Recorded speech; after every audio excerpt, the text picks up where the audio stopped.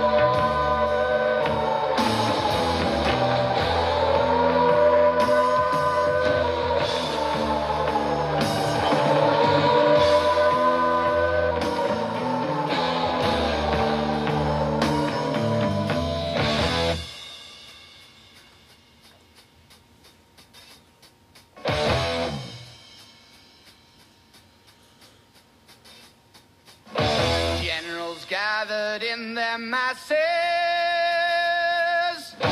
just like witches at black masses.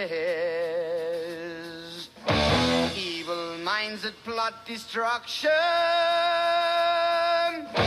sorcerer of death's construction.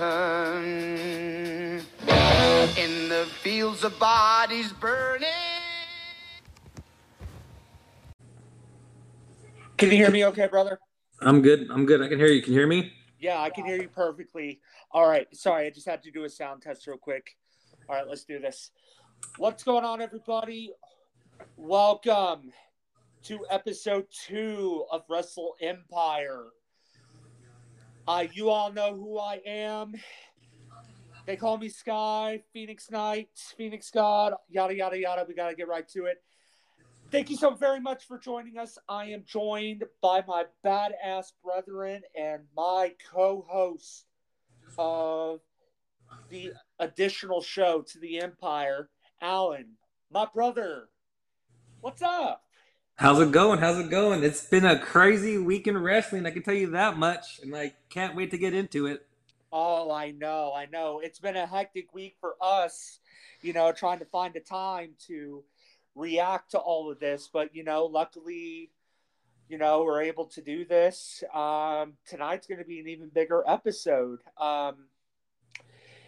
Thank goodness. Yeah, It is big news coming out of the wrestling world last night on WWE Survivor Series, and I think you know where I'm headed. Oh, I know. Yes. Before we get to the opening,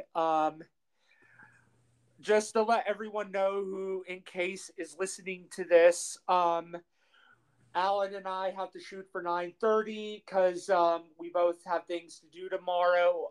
We both have to work. I have to work my second job, but not till noon. But Alan has to work at 6 a.m. So normally, y'all know how I did it last time, but we're going to get right to it. So, Alan, I'm going to let you have the floor to start us off. So you want to break the news to everybody?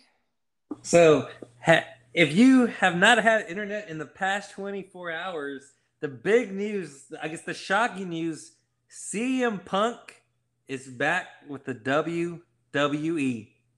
Oh, yes. I liked how they did it. I fucking love how they did it. Just when they think we're about to go off the air, the static of Cult of Personality hits. And long and behold, he's come home. So, with that being said, we're going to lead off right with that. So, Alan, let me ask you this to start us off. Where were you at last night when you witnessed this historical moment that's in the WWE universe into a massive fucking frenzy? I was hanging out with the family. I had it on my second TV. I was watching it. I actually was almost about to turn it off because I was like, the watermark came up. I was like, man, CM Punk's not coming out. It's over. The match is over. I didn't think too much at the time. I was like, because sometimes these PLEs that the WWE does, they end early. It's not like AEW where they'll end at 11 o'clock. And so Right. I was like, so I was kind of I was getting up, I was getting ready to head home. And I'm still watching. All of a sudden I see the static and I'm like, what the hell? I thought it ended. Yeah. And so I immediately ran back, turned and watching. I was shocked. I didn't think he was coming back. I thought it was just all, smoke and mirrors. I thought it was all just talk to kind of drum up, interest for Survivor Series. So I was pretty shocked that he came back. Oh, me too. I mean, whenever they were doing the whole Randy Orton's not going to show up angle for Survivor Series, like where the hell is Randy Orton? I almost thought that the fifth member of Team Cody was going to be CM Punk. I mean, I was kind of bracing for that. I mean, you probably saw on Twitter last night, they were like, Randy Orton's not showing up. Does that mean? And then, come around War Games, the men's War Games, we were waiting a second and, they had the tease of Rhea Ripley cashing in. Trying to cash in for Damian Priest. And, then Randy Orton comes out. So I was thinking to myself, whenever I was at home, okay, CM Punk is not coming back. But if he does, it's not going to be anytime soon. But lo and behold, Triple H won last night. Let's be very clear about that, because I think Tony Khan was trying to have, again, AEW and Collision and Rampage air on the same night because they were trying to compete with Survivor Series. But lo and behold, Papa H pulled it off. And because of that, WWE has now become must-watch again. Don't you think?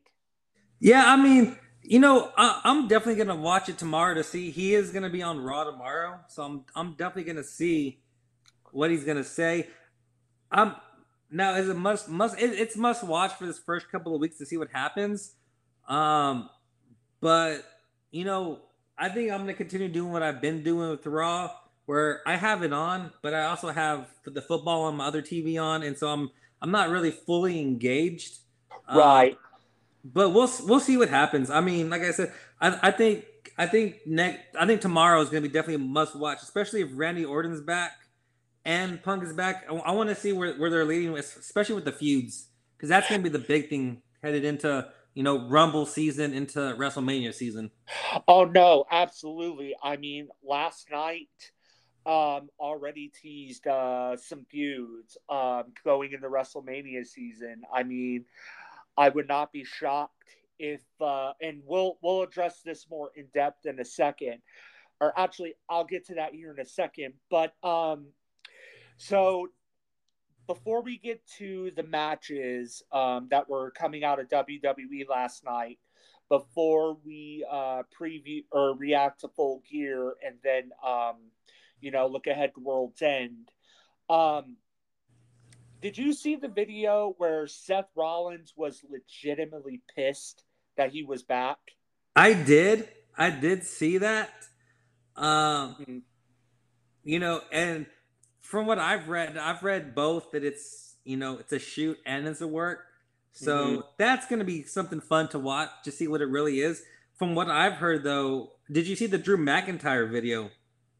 No, I didn't. I was actually getting ready to ask you that question. So, before we get to that, because apparently Drew McIntyre was very pissed off about CM Punk returning, and I don't know why. As we both know, Seth Rollins literally hates CM Punk. Called him a cancer to the locker room, cancer to WWE and wherever he goes. So we know that, but why? So first, I got a two-part question for you. Why was CM or Drew McIntyre? What was on the video last night? And has Drew said anything about CM Punk? Not that I've heard. Not in interviews that I've heard from him. I've never heard anything. So I don't know what's going on with him other than maybe he's mad that that's a spot taken. That's he's coming in and I see where they're mad because let's be real. The only reason why CM Punk is in that spot is because he was in AEW 3 months ago. If he Yeah. wasn't, if he wasn't AEW, he wouldn't be at Survivor Series. So I mean, I can see where some of the wrestlers are mad, where Drew's mad about that and all that. But then again, I don't consider WWE wrestling. It's like they said, it's sports entertainment. So Yes. it's they're he's I like Punk, but I think he's not what he's out to be as far as the punk rocker against the establishment. He is the establishment now. So I think he fits perfectly in with WWE. So and it fits in with is Seth mad at him? What's happening? What's going on? I think that just like I said, it brings more to that entertainment side of WWE. Absolutely. No, I absolutely agree, especially with like what people in the IWC are saying. That his time with AEW was very tough, where like nobody wanted to fucking listen to him. Listen to the advice he gave because he has been doing this for such a long time, and he will fit in perfectly with what WWE is trying to do. And I mean, look, again, I still love AEW. I think AEW is going to be just fine. But on this note, on this night, last night, Triple H won. Don't you think? Yeah, I mean, if we're going by like hits on the internet and good for the business, oh yeah, most definitely he won. I mean, you're getting your top competitors guy who they were pushing. Yes. Again though, it's all gonna be if he's changed. It's only been 2 months really since he got in that backstage fight with Jack Perry and Tony Yeah. Khan. So I mean, if he can actually, I think at WWE there's more people that are gonna keep him in check. Yes. So I do think that he'll be able to be there a little bit longer. Mm-hmm. I think it just if everybody can see that there's going to be money to be made because of what happened. Absolutely. I mean, let's discuss that real quick, and then I'll pass it over to you because I'm gonna move this outside on my patio. Um, so I can already tell you, I can already see some good matches with CM Punk. Obviously, I think we just got our WrestleMania Night 1 main event with Seth and CM Punk for the world title. That's going to write itself. Randy Orton versus Jey Uso. I mean, did you see that part last night where he was teasing RKOing Jey Uso? I did, but I mean, I don't see it going down that way. Just because I don't think you're going to have two faces fight each other unless you see a Randy Orton heel turn. Yeah, and I mean that's going to be a possibility because look, I mean with WrestleMania season rolling around, we're obviously gonna see Jimmy versus Jay, which I hope they revisit that soon. Maybe go ahead with the Jay Uso versus Randy Orton feud. And then I'll get back to the Drew McIntyre video in a second because I do want to hear what happened and what are your thoughts on it, because we didn't touch on that yet. I could see them go ahead and doing the Randy Orton Jay Uso feud now. Maybe have Jimmy screw him over and then begin that build to WrestleMania because we're almost to Royal Rumble. But before we get to the Drew McIntyre thing, before we turn our gears to AEW, let me just say I can already see even more matches with CM Punk. I mean, I think he could face Gunther. Not anytime soon, but he could face Gunther. He can face Cody. I'm trying to think of who else. Maybe if they want to do a quick one-off between Roman and CM Punk, that would really further Roman's push. And then come WrestleMania season, when we inevitably get Cody Roman 2, it'll just be that much more bigger for Cody to knock off Roman Reigns. What is your response to that, and what matches would you like to see now that CM Punk is back in WWE? I was talking about this yesterday with some other people who we talk about wrestling. I honestly, he needs to fight the older guys in WWE. I don't think he has the conditioning, and I think he just doesn't have the ring awareness anymore that he had, 10 years ago. Of course not. And I was thinking about this too, and like I'm not a Punk hater. I watched him in Ring of Honor. I watched him in WWE ECW. I watched him when he got moved to the main roster and he had his longest title run. So I've always liked him here, but then when he got to AEW, he started slipping. He's not as crisp as he was. He had okay matches. I don't think he had a great match in AEW, minus the dog collar match. Right. But because that's a gimmick match where you can kind of hide some of that stuff.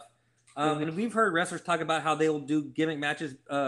Just recently, Bryan Danielson talked about how he did the strap match because he could hide his hurt forearm. So I think that kind of helped Punk out. But then you do see some of his matches he had, like with Hangman, and the matches that he had with Mox, where he was, making some mistakes. I don't think you can put him in there with a young talent, and it looked good. I think he does need to work that WWE slower pace. I wouldn't put him in with anybody that they're trying to build. I wouldn't put him in with Dominic. I wouldn't put him in with. I probably wouldn't even put him in with Gunther. I don't think he could handle those chops from Gunther. I wouldn't put him in with Logan Paul. I think he needs to stick to maybe, a Finn Balor, maybe an AJ Styles, a Seth Rollins. Somebody who's not gonna go, the speed. I think he needs to stick to the ground game, submission tactics, the slow rest hold move. And that's just my personal opinion. I think you'll get the best matches out of him that way. But I can see him maybe. I would like to see him fight a Drew McIntyre. I think that'd be a good match. I think a Seth Rollins would be a good match. Absolutely. And AJ Styles would be a good match. You can probably put him in with the Uso. I think he could probably do one of those. Maybe Sika. Or so, Solo Sikoa. Solo Sikoa. If he's gonna go into the title picture, I think Seth Rollins is gonna be the title picture. I don't think you put him there with Roman. I don't think Roman's gonna work with him. I think Roman's gonna want to do something bigger than that.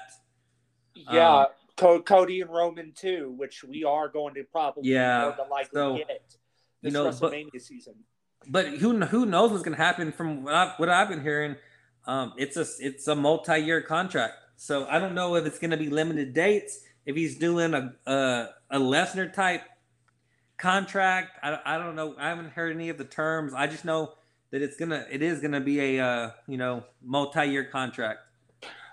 Yeah. I guess we'll find out more on tomorrow night, which when I'm off work, gonna spend some time with the Queen, but also on our other TV while we watch a movie, or maybe even my iPad. I'm gonna have it on because I do want to hear what he has to say. Because I'm wondering if he's gonna go out and kind of throw some shots at Tony Khan and AEW. I'm very interested to see that. Now, before we move on, what was in the Drew McIntyre video? So basically, it's a fan cam, and he's basically he's leaving the ring as soon as the match ends. Mm-hmm. It is it's the pin's over. You see the cameraman kind of give him like, okay, let's go, and he takes off. He puts his hand kind of over his face like he's hurt, and he leaves. That's what the video shows. Of course, there are online reports saying that he was mad backstage. He grabbed his stuff, he stormed down and left the arena. Mm-hmm. From what I'm hearing, the Seth Rollins is an angle due to his comments he made about Punk being a cancer, and so there might be some animosity there. But I've also heard him in other interviews saying, you know what, he doesn't mind him coming in if it's for the right reasons. So obviously he's gonna be a professional and work with it. Drew, on the other hand, though, I've heard that he was legit mad about CM Punk coming back. You think he leaves WWE? Maybe he heads over to AEW with Tony Khan? I don't know, because I think he re-signed. Did he? I know. I think so. I think this was his contract year. But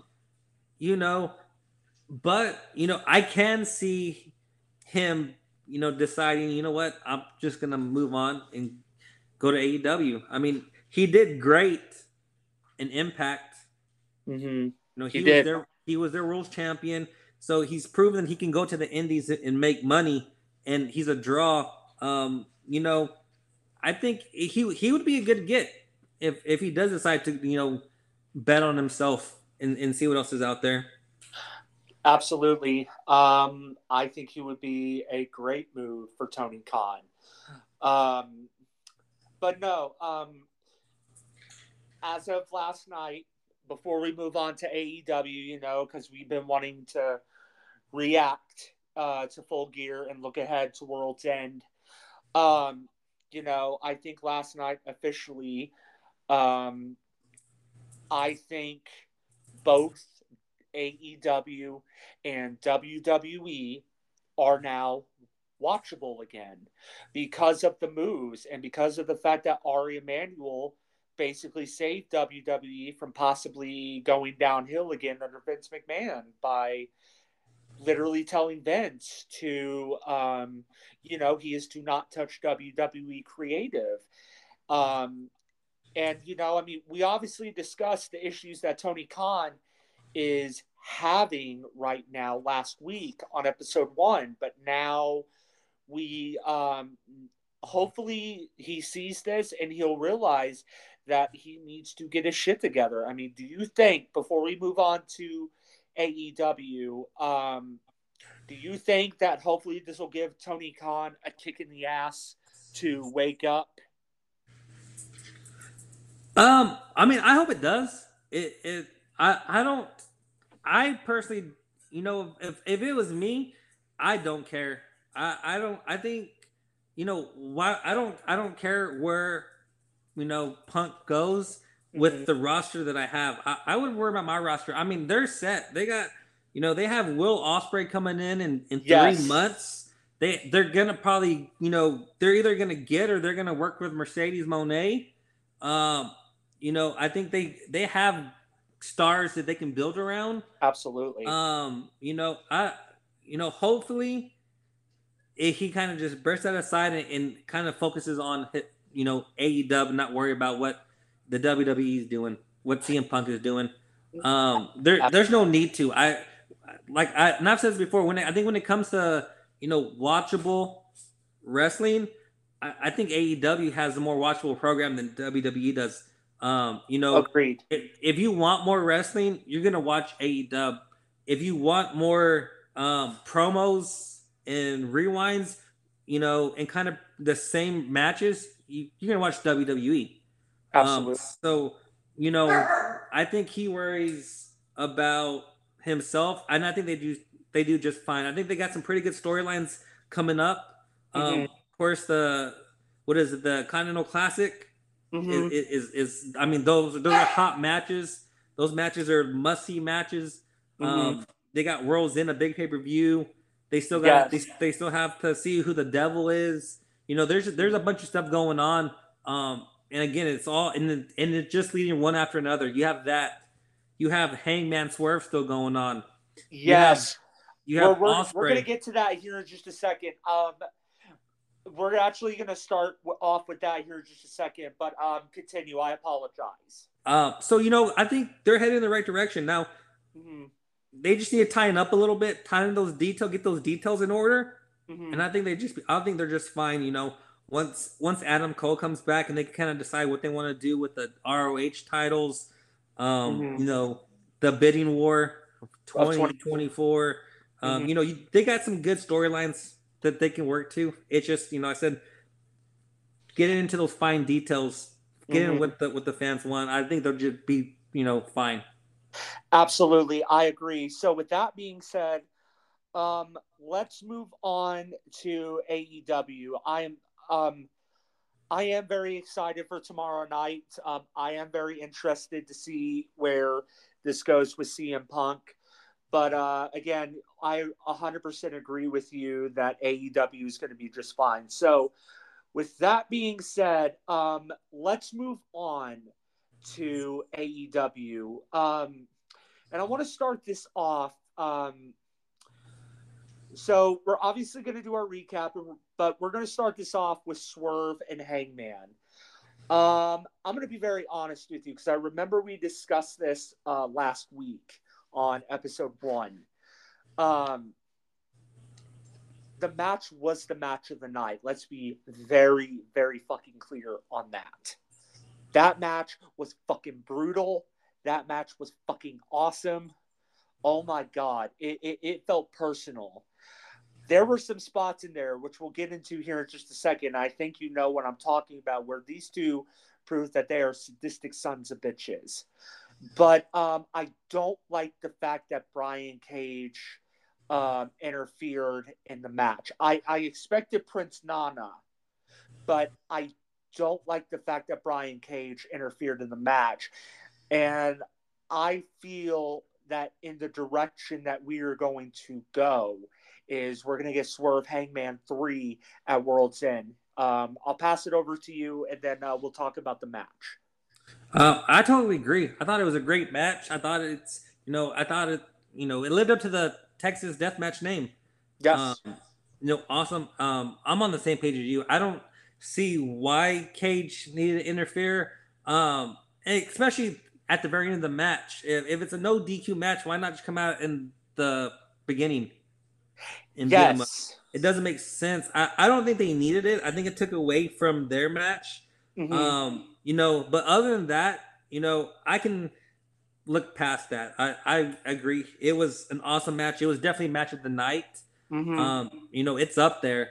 As far as probably one of the greatest matches in AEW. Again, the brutality of it, their work rate, everything about that match screamed personal. Everything that match screamed, they wanted to be the match of the night. Absolutely. I've watched it, 3 times, 4 times already. I watched it the first night and I watched the replays. That's how good it was. And I don't get bored by it because it's it's a good match. It really is. And when we get off here around 9:30, I may actually watch it again before I go to bed because that's how fucking good it was. But all of that aside, in all seriousness, because I do agree with you, it was the match of the night, hands down. And, you know, but all things aside, I mean, you know, in his promos, I mean, in his past promo, I want to say it aired on the AEW Instagram page.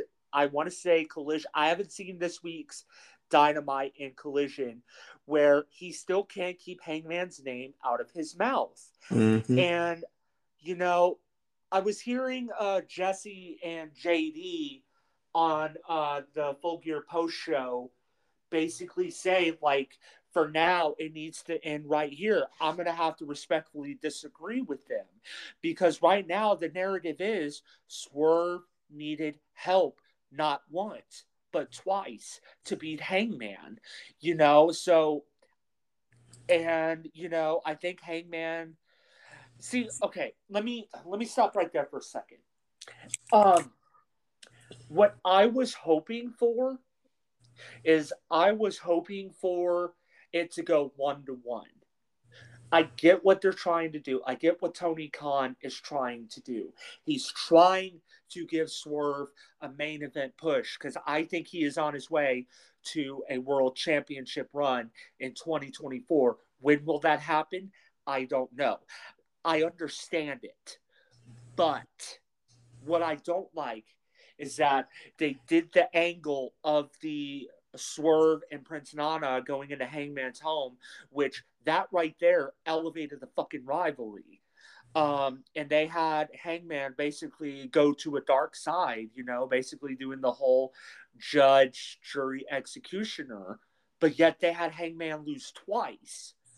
That I don't agree with. I don't agree with it, because it's like, why are you going to make him, you know, this whole judge, jury, executioner thing where he literally wants to fucking murder Swerve. Not literally, but you know what I mean. But, Yeah. you know, why would they do that, but then have him lose twice? Now, had he lose clean, then okay. I understand that. But he got robbed twice. The crown at Wrestle Dream by Prince Nana, and then at Full Gear with the interference from Brian Cage and Prince Nana. To me, and the fact that Swerve can't keep Hangman's name out of his fucking mouth, that shows me, and that tells me, and I'm sure it tells you, that we're going to get Swerve Hangman 3 at World's End. Don't you think? You know what? I think honestly that feud is dead for the while. Mm-hmm. Just because Swerve's in the Continental Classic. Mm-hmm. I think, you know, we know that that's going. We know that it ends at World's End. Mm-hmm. Now, you know, I think it depends on where they go from there. You know what? Maybe Swerve is going to be in the final two, and maybe Hangman costs him the match, which could lead up into a match at World's End. Maybe that's where they're heading. But if that doesn't happen, I don't see a rematch. I don't see a rematch at least until Revolution. Yeah, to give it time, you know, maybe give Hangman some time and off. and that's just because, like I said, you know, Swerve. Every match that Swerve's going to be in from now until December 30th. You know, in a month, it's going to be for that Continental Classic, and Hangman's not in that, so they're not going to fight. You know, he might, you know, keep his name in his promos to kind of keep that feud there. I just don't see him. You know, I don't see that feud happening. You know, anytime soon. At least until, you know, New Year's Bash or Revolution. Revolution, yeah, I could see that. Because I mean, with the Continental Classic, and we'll close our thoughts on the match, and then we'll dissect some of the highlights of the match. I could see that, especially with the fact that no interference is allowed, like no ringside interference is allowed during the Continental Classic matches. And I applaud Tony Khan for that.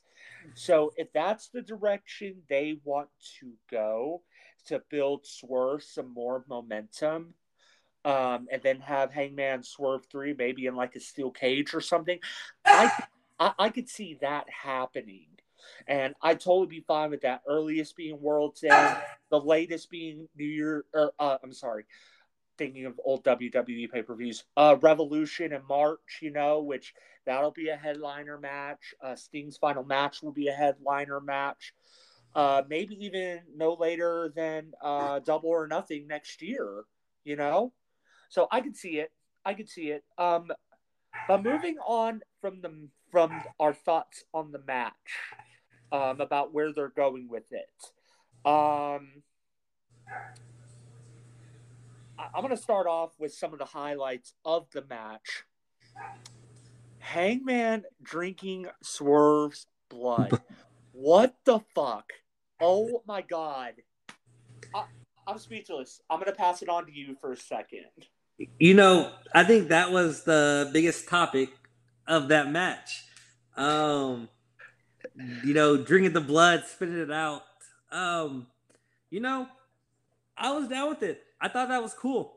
That's very, for me, that's very, blood, blood and guts kind of deal where you're showing, man, I'm not afraid.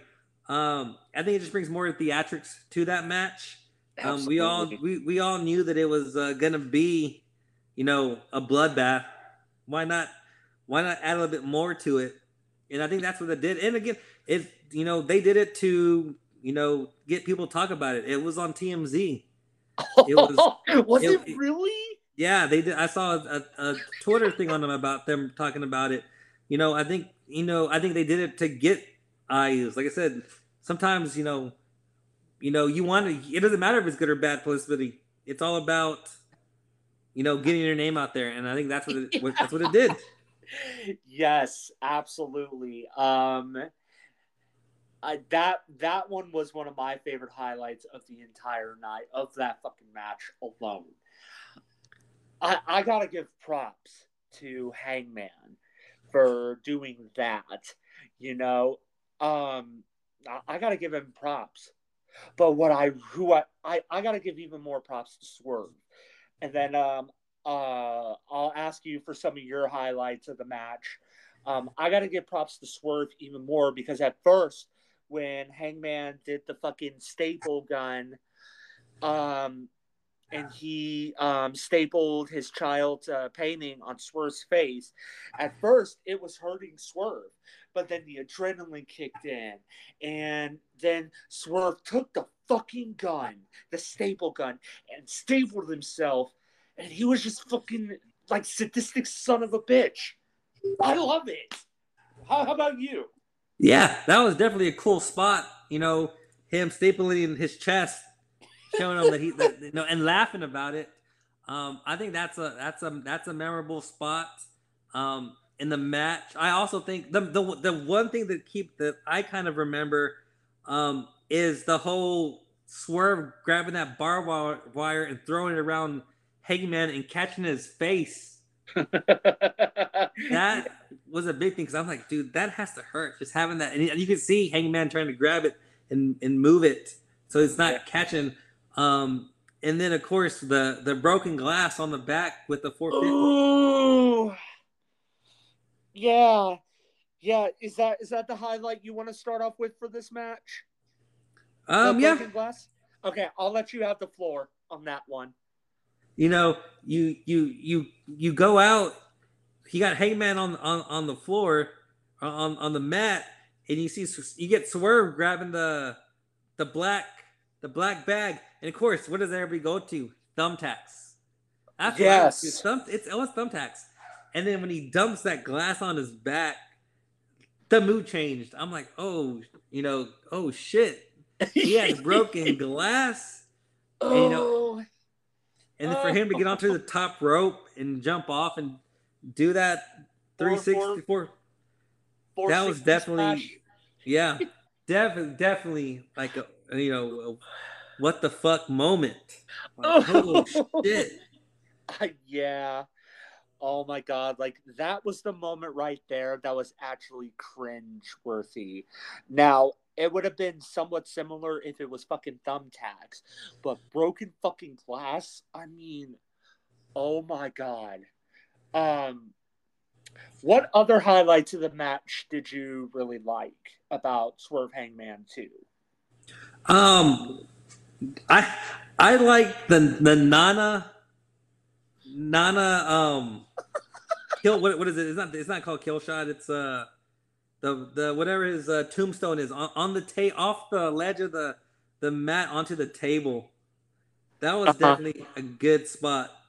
His Yeah. what is it? Did I? Oh, yes, yes. Was it on the table, on one of the It tables? it was through a table on the floor from the ring. Hmm. Was it that table that he brought out, Prince Nana? Was it that? Because I don't remember that part.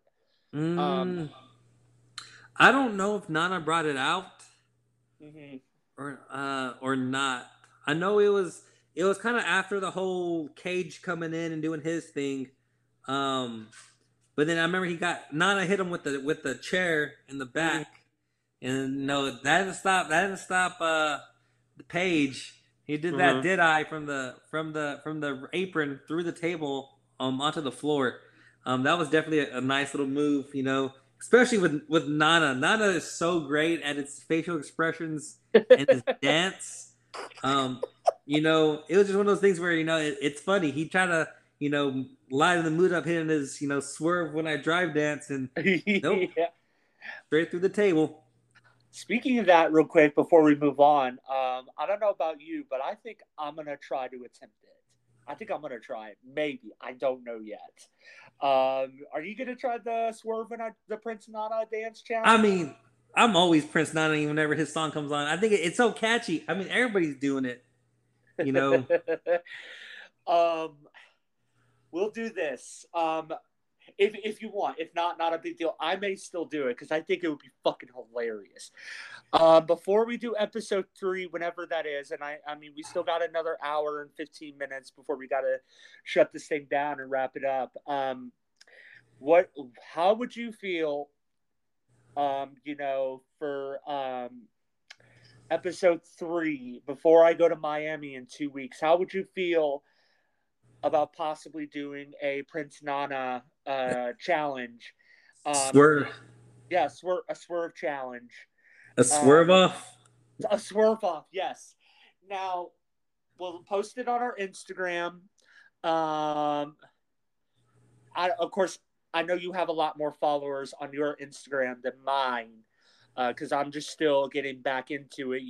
To promote the next chapter of my journey, which we'll get into another time off air. But we'll see who wins the swerve off challenge. What do you think about that before we move on? Yeah, most definitely. I'll have to get that music and get my practice going. All right, let's do it. Let's do it before episode 3, which we'll discuss a time within the next few days for next week. Sound good? Sounds good. Perfect. All right. So with that being said, let's move on. We're not going to have time to be able to break down the entire card, but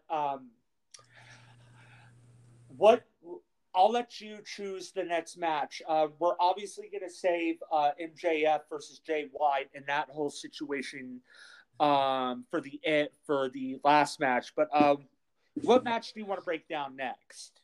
What you think about the four-way tag team ladder match? Ooh, that was with Ricky Starks, Big Bill, LFI, FTR, yeah, FCR, and Malachi, yeah, and Kings of the Black Throne. yeah, Kings of the Black Throne with Brody. So I'll be very honest, and I'll let you have the floor. Um, I didn't get a chance to watch that entire match. I did see some highlights. I'll actually let you have the floor on that match here in just a second. But I did hear there was a spot where I want to say it was either Dax Harwood or Brody King almost broke their fucking leg. Am I wrong? No, you're right. I mean, that was definitely. I guess if you want to call it a spot fest, you can. It was definitely one of those matches where there was a lot of things going on. they're using, the ladder to jump off of it. They were crashing through the ladder. It was definitely, a train wreck. It was definitely a car wreck match. Things ago, I enjoyed it. It was one of those matches where it was entertaining. I mean, you had, your wrestling, everybody fighting against each other. And then you had, your big spots. And I think the biggest spot that I guess that you've seen is whenever Brody hit that Gasano bomb on Jalisco through the ladder. Ooh, really? Yeah. It looked like it hurt. I would not take that for, you'd have to give me a pretty good amount, of money. But yeah, that was probably, if I'm going to look at that match and tell somebody one thing about that match, I'm going to tell them, go look up that gif of Brody hitting that move on Jurlistico Through the ladder. It was crazy. Yes. Did Brody set up the ladder on the outside, like on the barricade in the ring, or like the announce desk or the commentator's table in the ring? Did he set it up outside or something? Yeah, it was on the apron to the guardrail. Okay. Yeah. That's a match I'm gonna have to rewatch, and again, I probably will. Because when I was trying to watch it, I think I was getting out of work at the time, and the signal on my phone was kind of fucking up on my unlimited data, so I was kind of pissed off about that. But no, from what you said, especially that move by Brody King on Dralistico, that shit sounded like it fucking hurt. I mean, that shit hurt my fucking back. Oh yeah. Hey, look, I'm pretty sure he still feels it this week. In the pay-per-view, it's been done for 2 weeks. But again, it was a hard hitting match. Everybody went through a table. Malachi got power drived onto the ladder. People were getting wedged in those ladders. People were getting speared into the ladders. It was one of those train wreck matches that were really good, really put together. And of course. We did see Ricky Starks and Big Bill retain those titles. I don't know if you caught the press conference after the show. I think they did a good job explaining, who they are as a tag team, and why don't they have a name and all that. I think we can definitely see some good things from Ricky Starks and Big Bill. To jump, I'm gonna go ahead and jump further. We do know who their next. Or we know who their opponents are going to be. Yes, I'll let you lead off. I know where you're going, and I actually have a theory that I'm going to ask you here in just a few minutes. And I did see that match. You're talking about the Golden Jets and the Bucks, right? Yes, I am. Okay. So I'm going to let you start us off on that one as well. I did see that match. But I do have a theory, but I'll get to that here in just a second. But please, absolutely lead us off on the Golden Jets and the Bucks. So we do have that match. It was a good match. Of course, it was. If the Golden Jets won, they took the Young Bucks AEW World Title Champion opportunity. But if the Bucks won, the Golden Jets had to disband as a team. Going into the match, I was pretty sure the Golden Jets were going to win. I don't really think they were going to break them up that fast. They've only been teaming, for maybe a couple of weeks, a month against the Don Callis family. I think it's twofold. I think they put that match together to keep the Young Bucks on their pay-per-view streak. I think they've been on every pay-per-view that AEW's had since they started. And now I think it is eventually turning into a Young Bucks heel turn. Yeah. Yes. I actually want to ask you, if you remember, and you do remember, if anybody remembers, when Alan and I made our predictions last week, and brother, I know you remember this. I gave a theory of the ultimate "you didn't see this coming" moment would be where the Bucks actually joined the Don Callis family. From what I've seen and the fact that Don Callis was out there commentating on the match, I mean, let's be real here. He said that he was out there just to watch the Golden Jets lose, but we all know there's more than that. Yeah, I agree. I think time's gonna tell. I think they're kind of figuring out the pieces right now.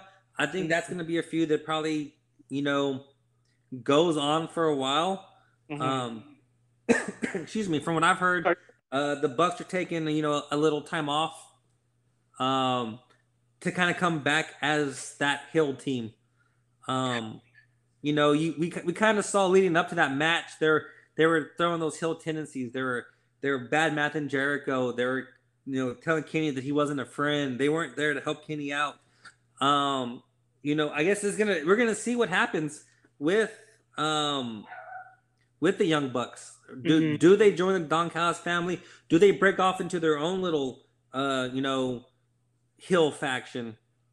I think time will tell. I guess we got to see who's coming in. I know, like, again, with Will Ospreay coming in, he was part of the Don Callis family. Is he going to stay there?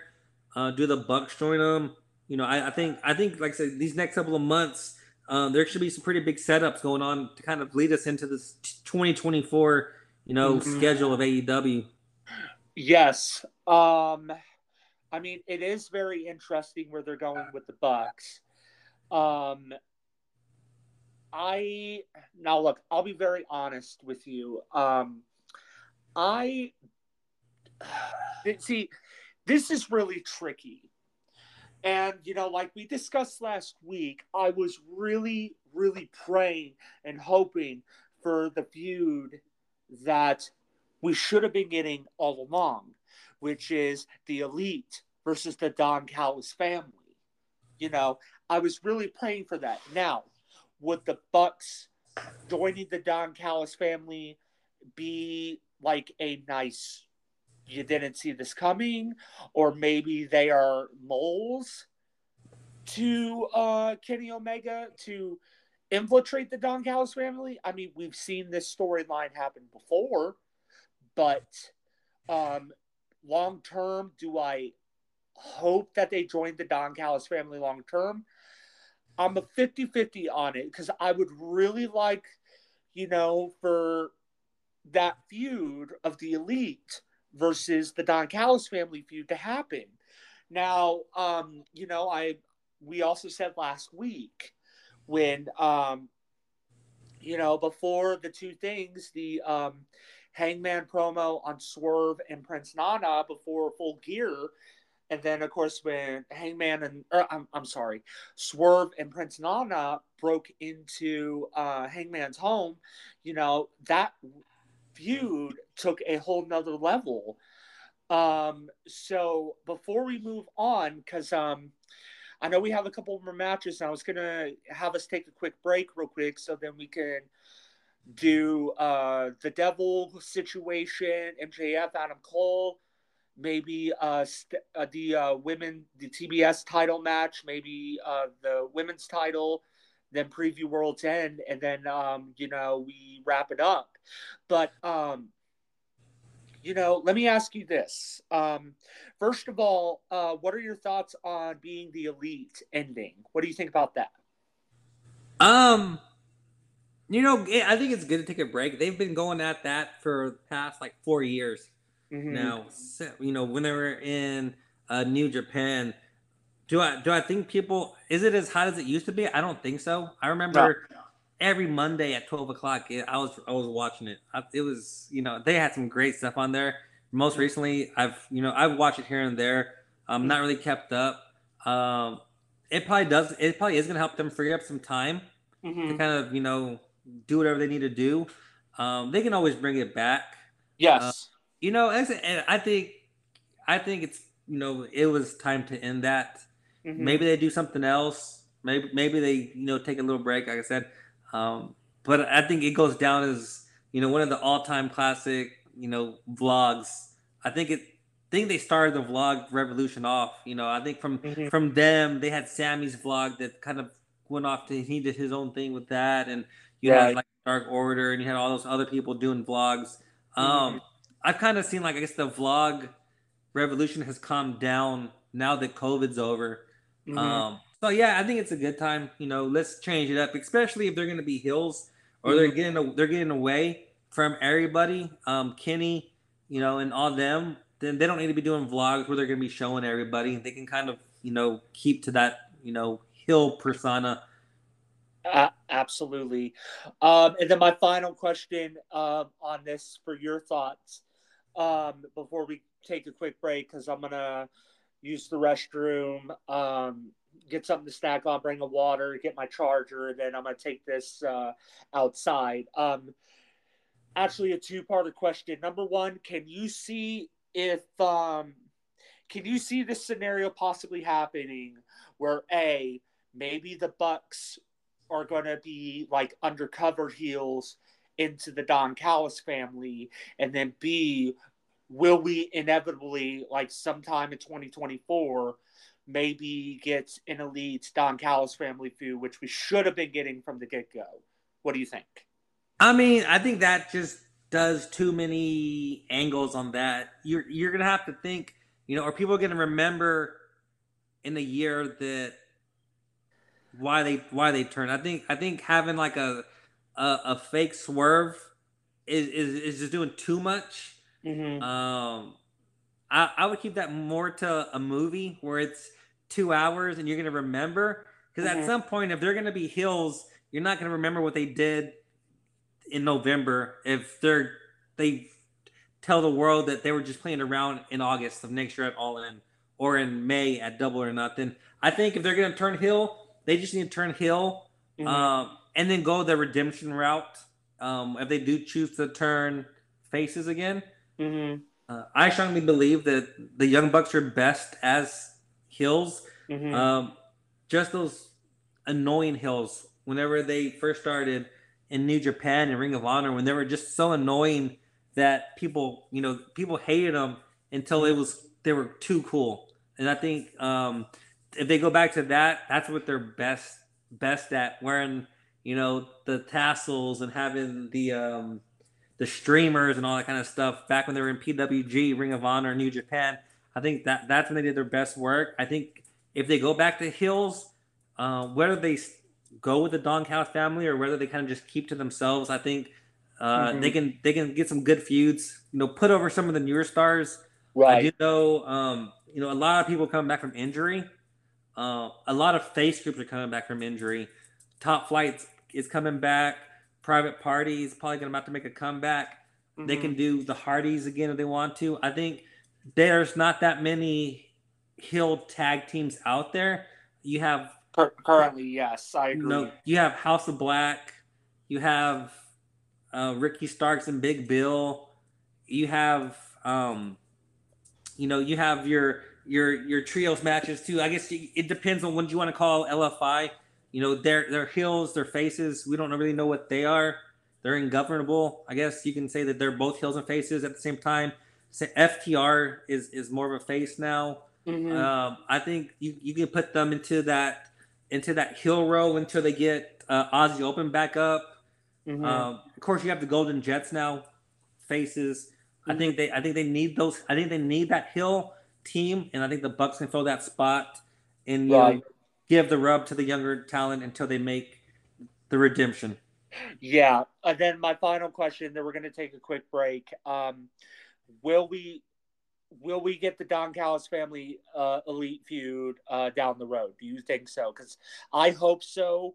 I think so, but I legitimately hope so because I thought that could have been a phenomenal fucking feud.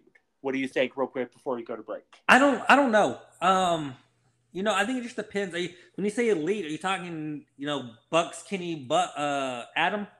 Mm-hmm. Yeah, Mm, with that elite, because one of my favorite things in AEW, like I don't care about the elite back in the day. I don't care about their old theme song. One of my favorite entrances today in AEW or any professional wrestling is Carry On Wayward Son and all of them coming out together. And, going back to Double or Nothing this past year, I thought the fact that they all came out to Carry On Wayward Son, I thought that was fucking cool. So, I would like to see that feud, and I think that would be awesome. But yes, Kenny, Hangman, the Bucks. Will we get that feud against the Don Callis family? Yes. I don't think we do. At least that version of it. I just think that the Elite's too small now. You have Kenny, Hangman, and the Bucks. The Don Callis family. You really have. You're gonna have Hobbs, Takeshita, Hobbs, Aussie Open, Sammy Guevara. If Ospreay joins number 2, you're looking at 6, possibly more. I think that you're gonna have to get something bigger than the Elite. Unless you want to go like the Golden Elite route, where you get Kota Ibushi. Yeah, you get Kota coming there. And then I don't even know. I at that point I'd have to go into the Rolodex and kind of see, all right, who have they kind of brought into their little BTE gang right over the years. At that point, you're looking like at Flip Gordon, who's in CMLL now, who's nobody likes. He's independent, so he's CMLL, so he's not going to be in there. And then you're bringing in Bullet Club members. Like who? Oh man, what's his name? You're bringing like the Tokyo Pip. You're bringing in Tama Tonga. You're bringing in Hikuleo, Tongaloa. You're bringing in kind of like the Crown Jewel. I can't remember his name, but you're bringing in like some of those guys from the Bullet Club in Japan that are kind of there right now, who are not really the Elite. We're part of the Bullet Club whenever they were a Bullet Club. And I don't think that's going to make a big enough splash, which is why I think they put Jericho in that Golden Jets to kind of mingle with the Elite. It's kind of like they're all Elite.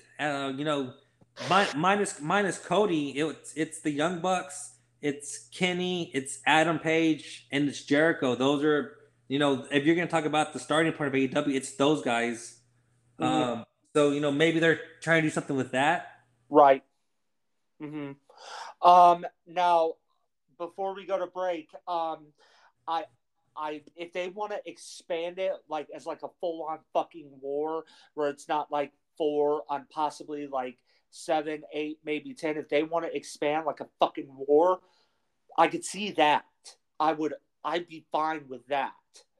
But, obviously led by the original Elite of Kenny, Hangman, the Bucks, and maybe Jericho. If they want to go that route, like what you're saying, I would love that route. But I just think, because that's the whole point. Because Don Callis and Takeshita, because I think it's safe to say that other than Don Callis, Takeshita is like the actual like wrestling leader, captain of the Don Callis family. If that's the route they want to go, I'll be fine with it. But before we go to break, your quick thoughts on that. For having just not the Elite. Well, no, they still have the Elite, but I'm catapulting off your point. And you're adding onto your point, like if they want to add it instead of like a faction versus faction, like an annual, like let's say Survivor Series or Blood and Guts, instead of a 5-on-5, 5-on-5, where they make it like a full on fucking war, like basically like a gang warfare. I think if they can play it off right, I think that'd be cool. But I think you got to figure out. I guess it's gonna. What do you think it would replace? It'd have to replace Blood or Guts or Anarchy in the Arena. Now, see, I'm gonna have to disagree with that. I think that's actually a good point. I don't think either of those matches should be replaced, but that's a conversation for another day. I don't know how that would work. That would legitimately be a conversation for another day. But What I'm saying is originally, I just feel that as wrestling fans, because I really enjoyed the Elite and Blackpool Combat Club. I really enjoyed that feud. Anarchy in the Arena 2, Blood and Guts. I really enjoyed those. I don't think those matches need to be replaced, but I mean, I don't know. That's a tricky subject, but I don't know. That's a conversation for another day, don't you think? Yeah, I totally agree. Yeah, because that's gonna have to take some. That's gonna have to take a little bit. But anywho, I know we gotta continue this thing going, but I know we've been doing this for an hour, and we said we were gonna go till 9:30. Do you want to, before we wrap this up for the night, after we take a quick break, you want to do stat, Julia Hart, Sky Blue, Tony Storm, Hikaru Shida real quick, and then of course the main event, and then we'll preview World 10 and wrap it up? That sounds good. Perfect. All right, we're going to preview the rest, take a quick break, and then we're going to wrap it up next. I'll see you in a minute, brother. Sounds good. All right, man. I'll be back. All right.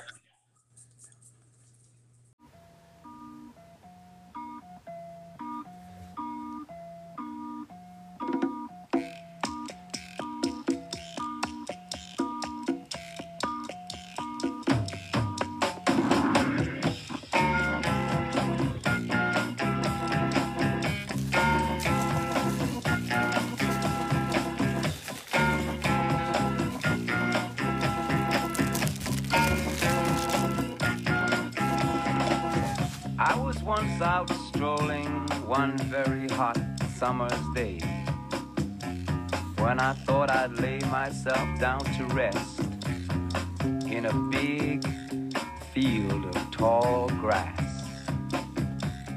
I lay there in the sun and felt it caressing my face. All right. Sorry about that, dude. I had to get my fucking extension cord because I didn't want this to run out on us. No problem. No problem. I'm ready to go. Yeah, let's do it. So, where would you like to go next? I'll let you pick. Let's talk ahead. about the Julia Hart, Chris Statlander, Sky Blue match for the TBS Championship. Absolutely. So, it didn't end the way that you and I predicted last week, where we thought Sky Blue was going to lay down on purpose for Julia to fuck Chris Statlander. Are you disappointed by that? No, I'm not. The ending. I'm fine with the ending. I think having Julia pin Statlander. I mean, No, she pinned Blue. Yeah. Statlander hit her move and then knocked Statlander out to pin Blue to win. Mm-hmm. I think that works. Again, I think the reason why Blue was there was to take that pin. I'm fine with the match. I think, like I said last week, I think Julia should have won. I think she can do a little bit more with the title. I think Chris Statlander has kind of hit her peak with that title. I think she either needs to move up and go for the AEW title, or kind of continue and see where that feud, because she's intertwined with the whole Julia Hart, Willow, Sky Blue. Which she probably doesn't need the title on her to continue that. You let Julia run with it and see what she has, what she can offer, see how much she can grow having that title on her. Oh, absolutely. And again, I'm not going to sit here and say that the wrong decision was made. No, I mean, am I disappointed? Because obviously, when it comes to the women's division at AEW, I'm a big Chris Statlander supporter. And Jamie Hayter. No, I'm not disappointed at all. The right decision was made. Where I can kind of see it go is, I agree with you, because Julia Hart has busted her ass. She has busted her fucking ass since day one, because we all know that when she was with Varsity Blondes, she was just a boring little cheerleader. But ever since she, went with House of Black, She has literally become a fucking badass. And by the way, congratulations to her and Lee Johnson. Did you hear that they got married? Oh yeah. I heard it was a Friday the 13th wedding, I believe. Damn, that's fucking rough. But no, I absolutely agree. Again, the reason why I was kind of hoping that it would go in the direction of Sky Blue laying down, like letting Julia take the pinfall on purpose, is because of the fact that her and Stat have been kind of minorly feuding for weeks, but that could set up a feud. That could help Sky Blue have her first major feud. I was kind of hoping for that. Now, again, like I said, Julia Hart winning was the right decision because it's like, who the fuck else would challenge Chris Statlander for the TBS title? But, I'm glad that they went in the direction where Chris Statlander didn't take the pin and instead it was Sky Blue. I mean, I see that. But I was kind of hoping for that more dramatic where, maybe this Wednesday on Dynamite, Chris Statlander calls out Sky Blue, being like, what the hell? Like, so it proves that you really are on Julia's side. Like, you literally fucked me out of the title, right? Yeah, I agree. Like I said, I think the reason they took that title off of her was so they can move that feud with her and Sky and probably Willow. I mean, on Collision this week, you did have Julia Hart defend the title against Lady Frost. So I do see more more opportunity for other women to fight for that TBS title now that Julia has a championship. And I think now they're probably going to go full speed into Sky Blue, Chris Statlander, Willow feud. I think that's where they're headed with that until you get either a stable formation with Julia or they kind of end their feud and they move on once Britt comes back, once Jamie Hayter comes back, once the Outcast kind of finish their little thing up with Cool Hand Ange and all them. I think you have what Tony Storm is doing with the women's champion. You kind of know what Julia Hart's doing with her title. I think now Tony Khan needs to kind of focus on what are the other women doing, what are their feuds, where are their storylines going, kind of plan that out. I think that's what he's doing with Chris Statlander, Sky Blue, and Willow right now. Interesting theory. That's very interesting that you brought up Jamie Hayter and Britt. One feud that I would like to see, and obviously we're going to get to the elephant in the room, then we're going to preview World's End quickly. If you got time for like a few minutes, we'll do like a quick rapid fire question since we have no pay-per-view to make previews on. We'll do like rapid fire questions, basically like, does the devil reveal himself at World's End? But you see where I'm going with this real quick before I continue my thought? Oh, yeah. Yeah. Because we got to make it kind of like, if we're trying to build this thing, not make it exactly like off the script, but, we're trying to do it our way, And once we build this up and we can start making fucking bitch and money off of this, then hopefully one day we can do super chats. But one thing I would be very interested in seeing if they really want to take this Julia and Sky Blue and Willow feud, if Britt Baker is not involved with the whole Devil storyline, if she's not in that group, I personally could honestly see, kind of like how WWE does with War Games, where maybe they do like a 3-on-3 Stadium Stampede or a 3-on-3 Anarchy in the Arena, like Ladies of the House of Black. Willow ends up becoming more dark.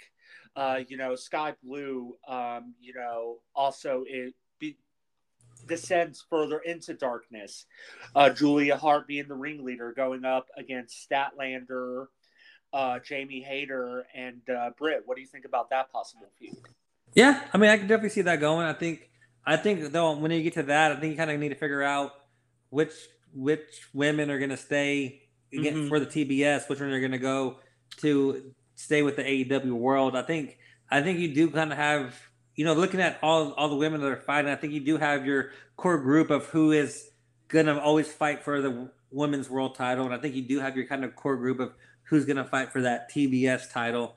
I think if they did do that, where you see like a Brit fight like a Willow or Chris, I think if they do that, then they need to elevate Chris or whoever it is into that women's world title picture.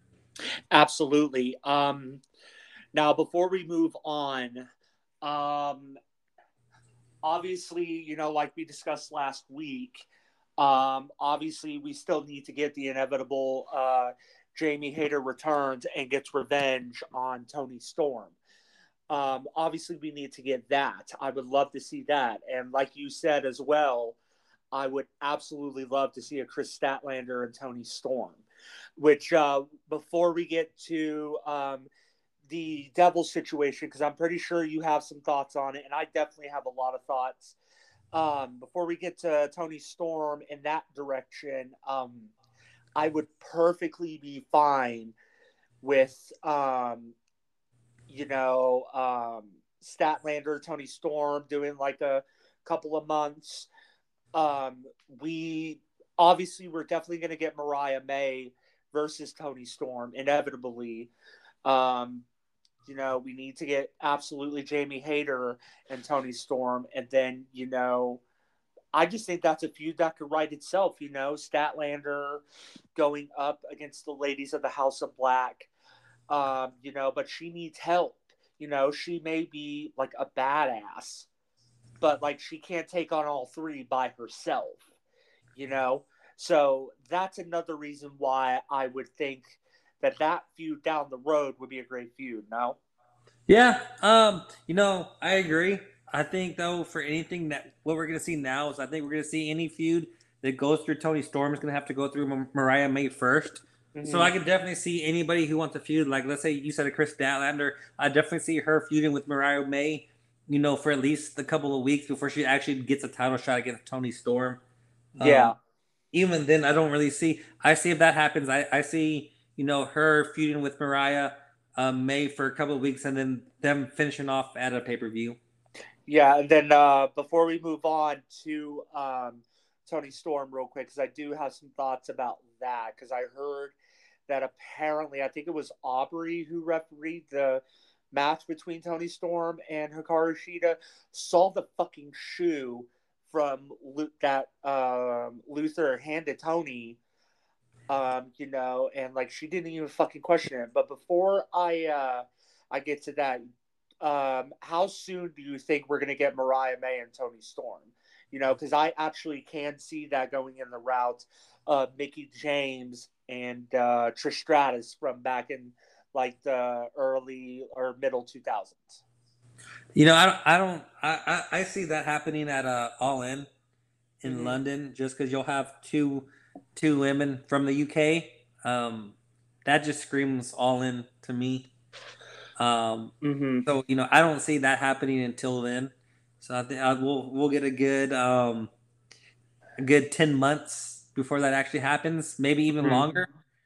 But I think most definitely if they don't do a Mercedes Moné versus Tony Storm, or Mercedes Moné versus Jamie Hayter, or whoever the champ is at that time, I definitely see maybe a Mariah May and Tony Storm at All In. Stadium. Yeah.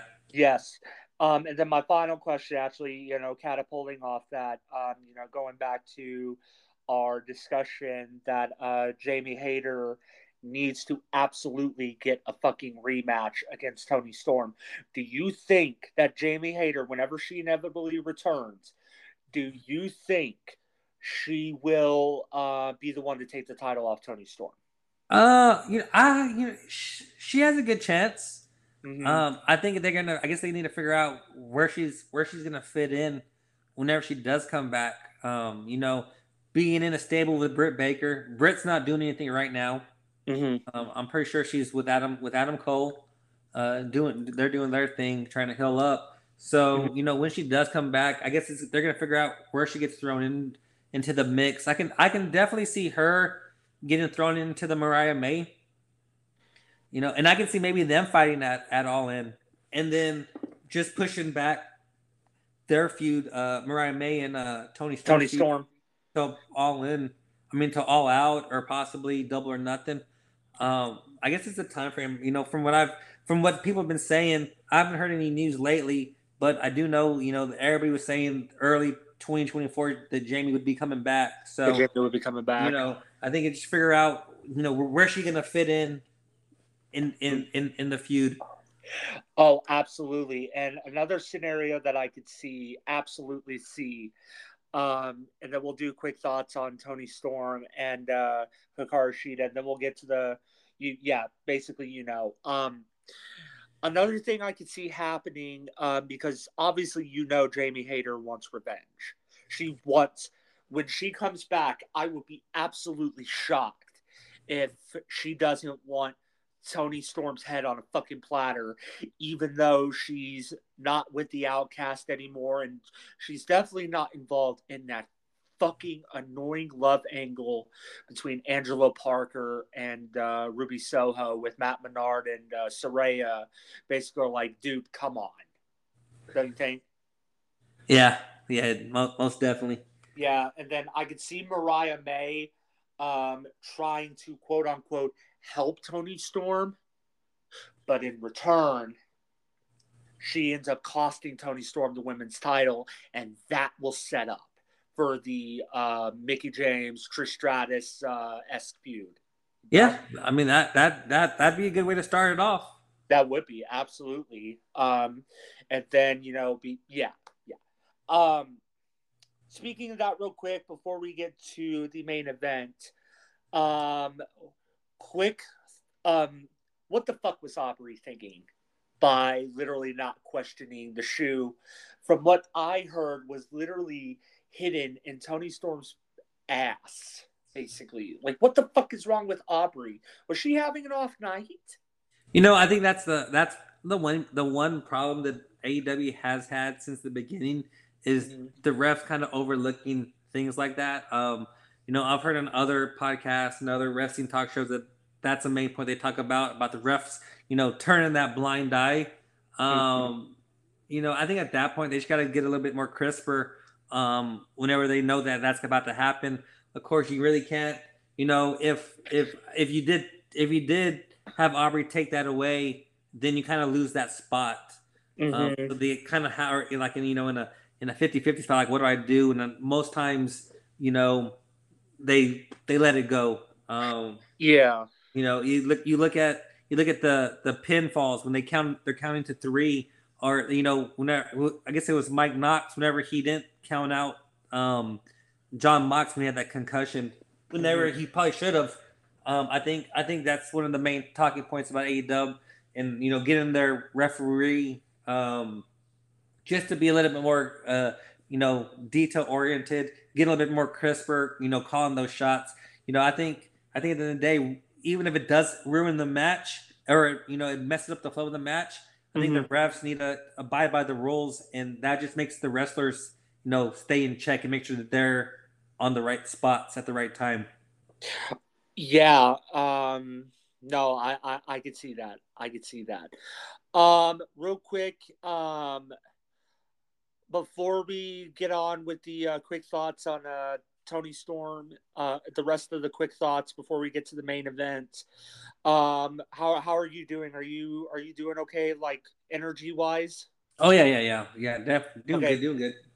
Okay, do you want to go till? Are you okay with going till 10 o'clock? Because are you okay with that? Yeah. If not, we'll try to speed this up. Okay, so 10 o'clock. Yeah, let's just try. Yeah, we can do 9:45, 10 o'clock. I mean, 9:45, 10 o'clock. Okay. Earlier the better. I still have earlier the better. You got to get to sleep. Okay, so with that being said, let's move on quickly.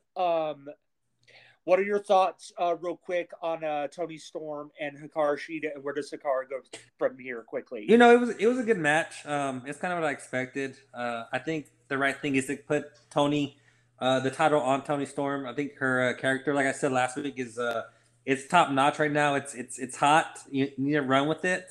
I think you do see a feud with Shida and Tony, or Shida and Mariah May. Trying to get that Mariah May to show Tony that she's totally in love with her and that she's willing to fight for her. So I think you see that for a little bit, and then I think at some point you'll get everybody back, and then you might see Shida fall down to maybe the TBS title. I could see that. But again, since we're a little crunch on time right now, try to end this by earlier, 9:45, 10 o'clock. We'll save that discussion for another day. Let's go to the main event.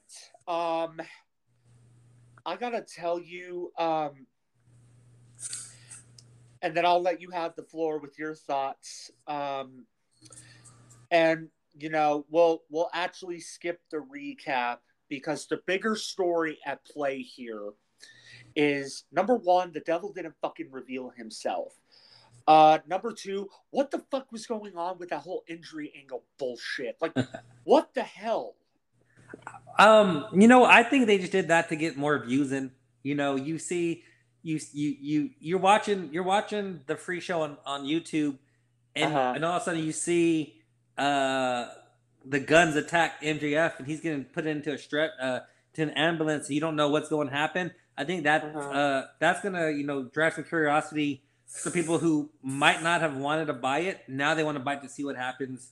And then you get Adam Cole. All of a sudden, he's gonna challenge. What? Maybe he's not hurt. I think that goes into more buys. Yeah. And so I think that's the reason why they kind of did that angle. Yeah. It's still disappointing that the devil did not reveal himself.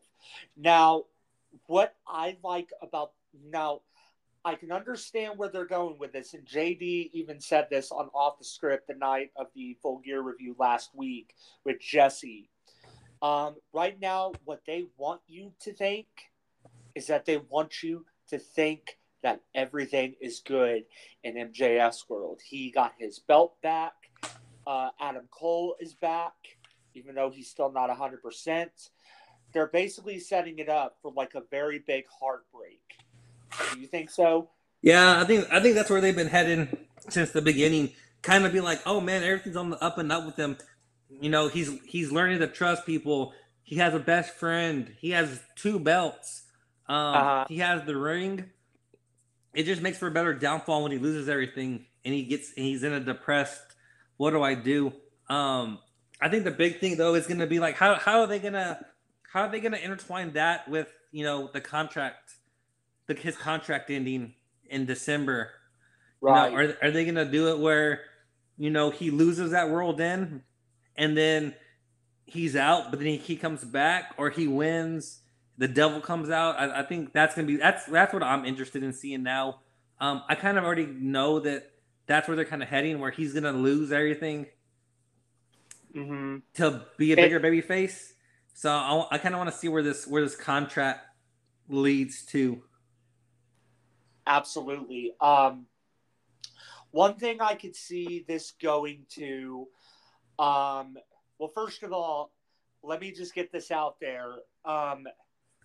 Tony Khan now has to, like, literally, it is fucking mandatory that by December 30th at the end of the night, whether it is Adam Cole, whether it is Kyle O'Reilly, whether it is Roddy, whoever it is, the devil payoff has to happen by World's End. They cannot keep it any longer than World's End, right? Yeah, I agree. I think that makes perfect sense. You're going to start off the new year with a new feud. It's going to be totally different than what 2023 was. Yeah. If they're going to do it now, the only reason, again, I don't see them revealing who the devil is, it's because it's Adam Cole and he's not ready to go for months.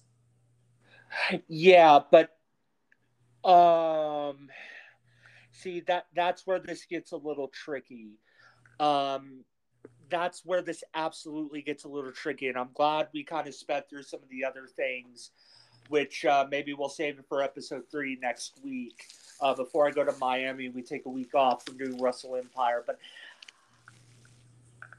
I just look, if the 2024 bidding war is a factor here, it is a factor.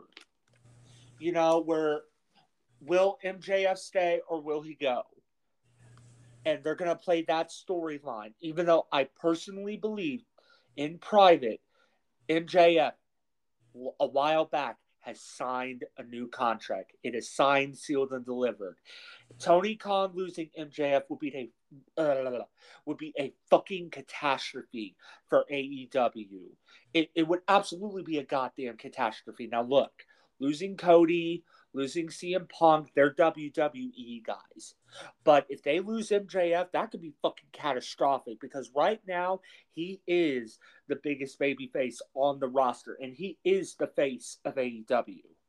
So, look, that's where I will respectfully disagree. You can't wait months. You cannot wait months for the Devil reveal. You just can't. Then if that's the case, then why the fuck are they doing the Devil storyline in the first place? The whole that's the only direction that they can go, because otherwise it's like, what the fuck are you doing, Tony? Like, there's already the bidding war of 2024 storyline, which they're obviously going to play out on TV. If they don't reveal the Devil by the World's End, what the hell are they doing? Like, you can't prolong that story. You just can't. I agree. I definitely think they need to pull the trigger on that. I think it's I think it's been intriguing since they jumped Jay White, since they jumped the Acclaim. I think it is time now that they pull the trigger and actually show who it is.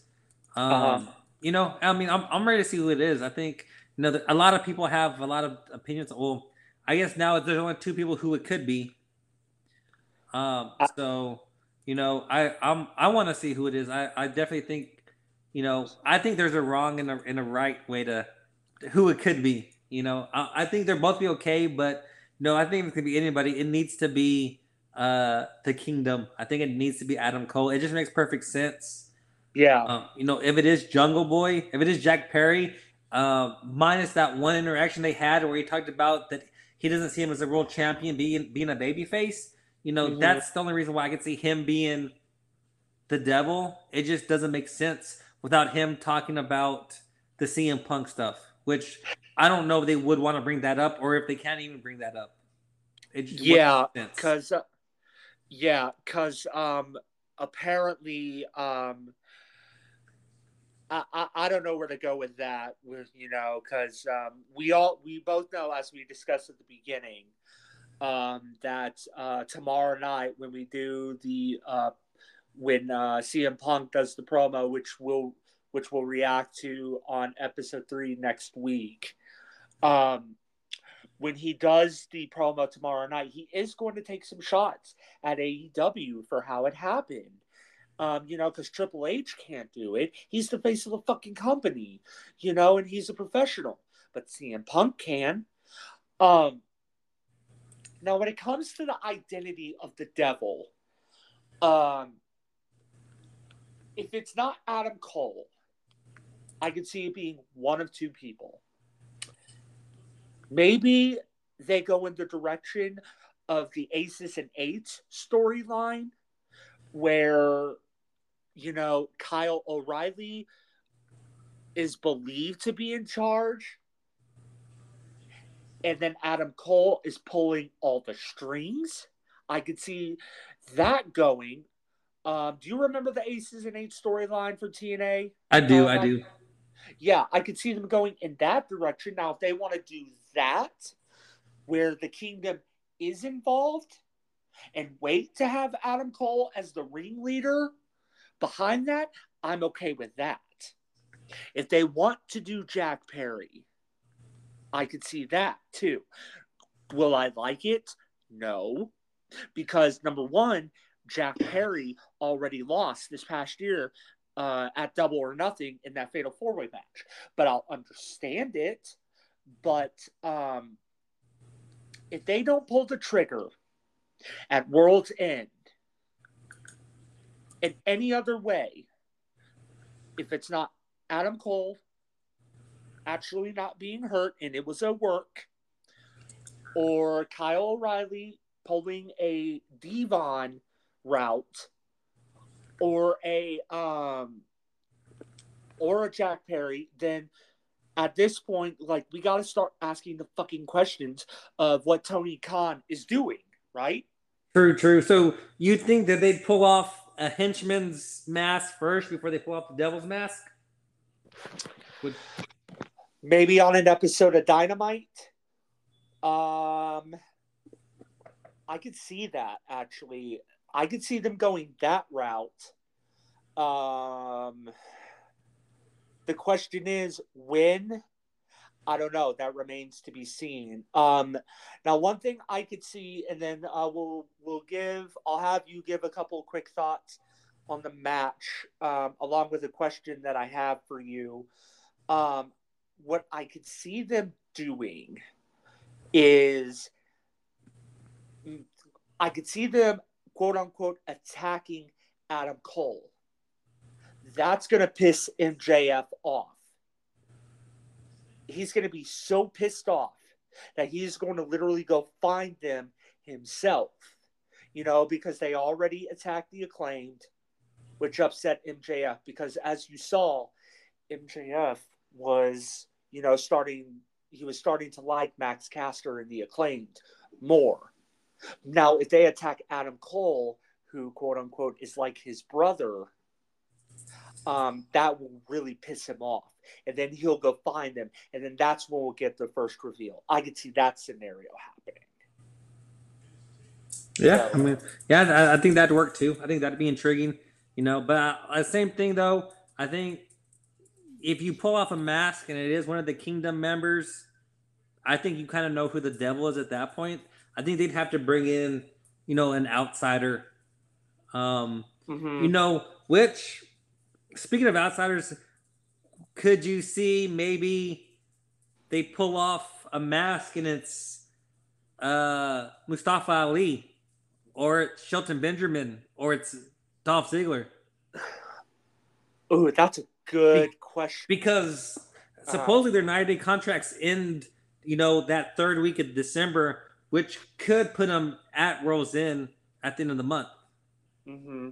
Mm-hmm. No, that's a good question. Could I see it? Sure. Do I want to see it? That remains to be seen. One thing I could see happening, bringing up names. Do you remember noticing one of the henchmen members being muscular? Yeah. I think one of the members is Wardlow. I can see could that. Be. Yeah.